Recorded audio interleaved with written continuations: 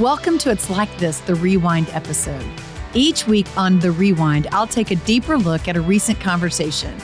And this is just a time I get to dive into scripture and reflect and share things with each of you that I truly believe will impact your everyday lives just like they're impacting mine. So if you missed last week's episode, click pause and go listen. And then come back and join me. Let's rewind. Well, hey guys, welcome back to another Rewind. This one is about my conversation with Tara Austin, owner of Ruthie Grace Boutique and Forged 86 men's clothing store. We'll say that. Anyway, if you haven't listened to that conversation, go back because it was delightful. And I loved the way Tara just framed for us correctly, in my opinion, our view of clothing. And it's a creative expression, and it can be as godly as doing a Bible study, like literally. It can just be something that brings God pleasure and glory, and it allows us to connect with God as we creatively express who He's made us to be. I thought it was awesome, and what it made me think of continually was just the way God redeems that which we think is lost. And we referenced this when we were talking, but I want to go back so that you know kind of what we were talking about. In Genesis 2, God has made Adam and Eve. He's put them in the garden. He's put them in there. They can enjoy whatever it is they want. And it says at the end of Genesis chapter 2, God clearly defines and describes them to us. And rather than saying Eve looked like this and her skin was this color and Adam looked like this, and this is what God says to describe them. He says, and the man and his wife were both naked. So he tells us that they're naked. And then he says what's most important is they were not ashamed. They were unashamed. They were both naked and unashamed. And what God is saying in that moment is that they were free.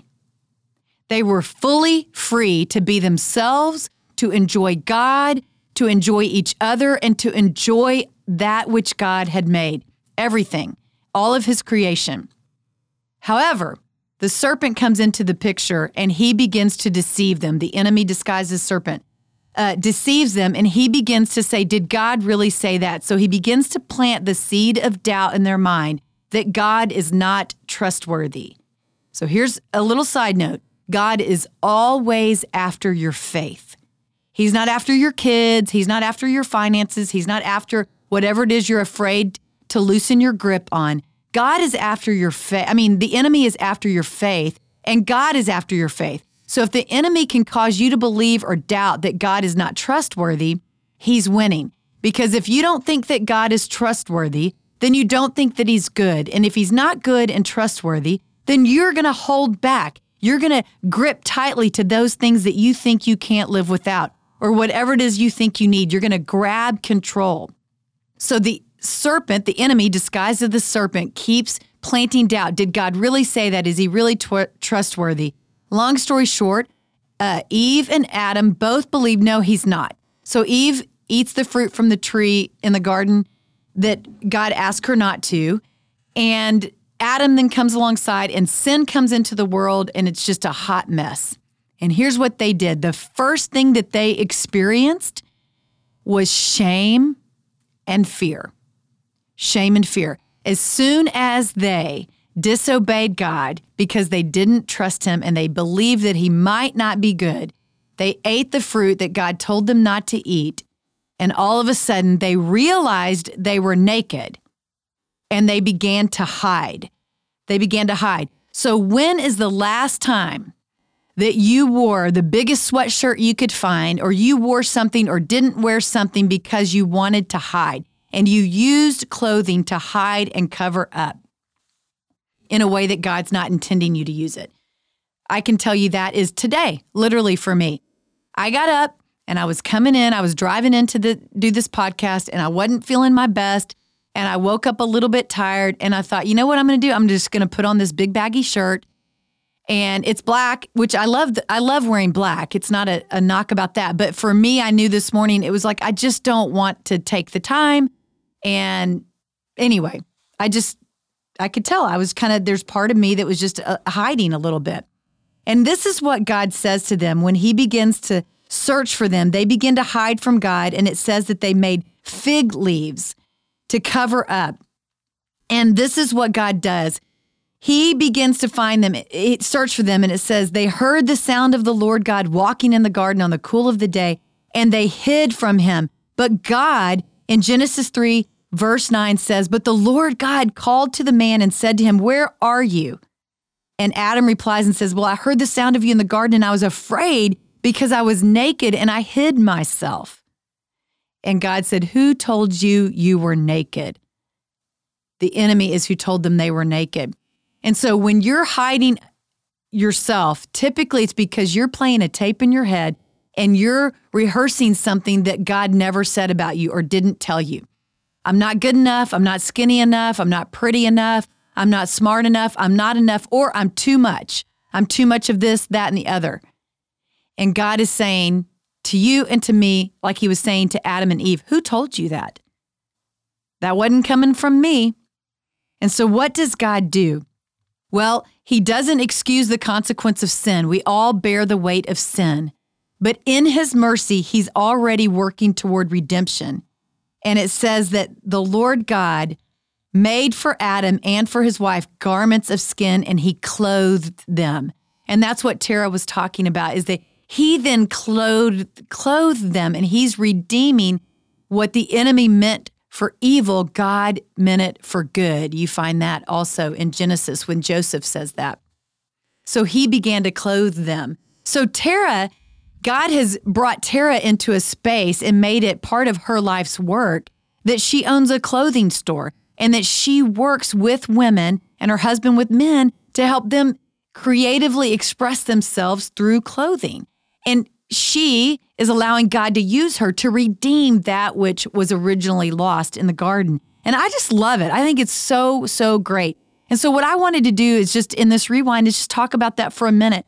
Where do you find yourself in relationship to clothing?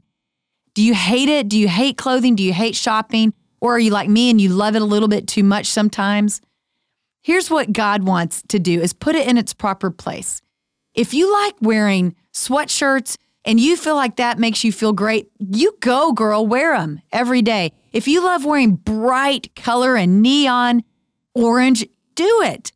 The point is this, is allow God to use clothing as a vehicle to express how he's designed and wired you. Get creative. Don't worry if it's in fashion or not. Listen, I'm going to wear the overalls even though I'm 50 because I love wearing overalls and I think they're adorable. I'm going to do it. I'm going to do it. You should too, if that's what makes you feel good.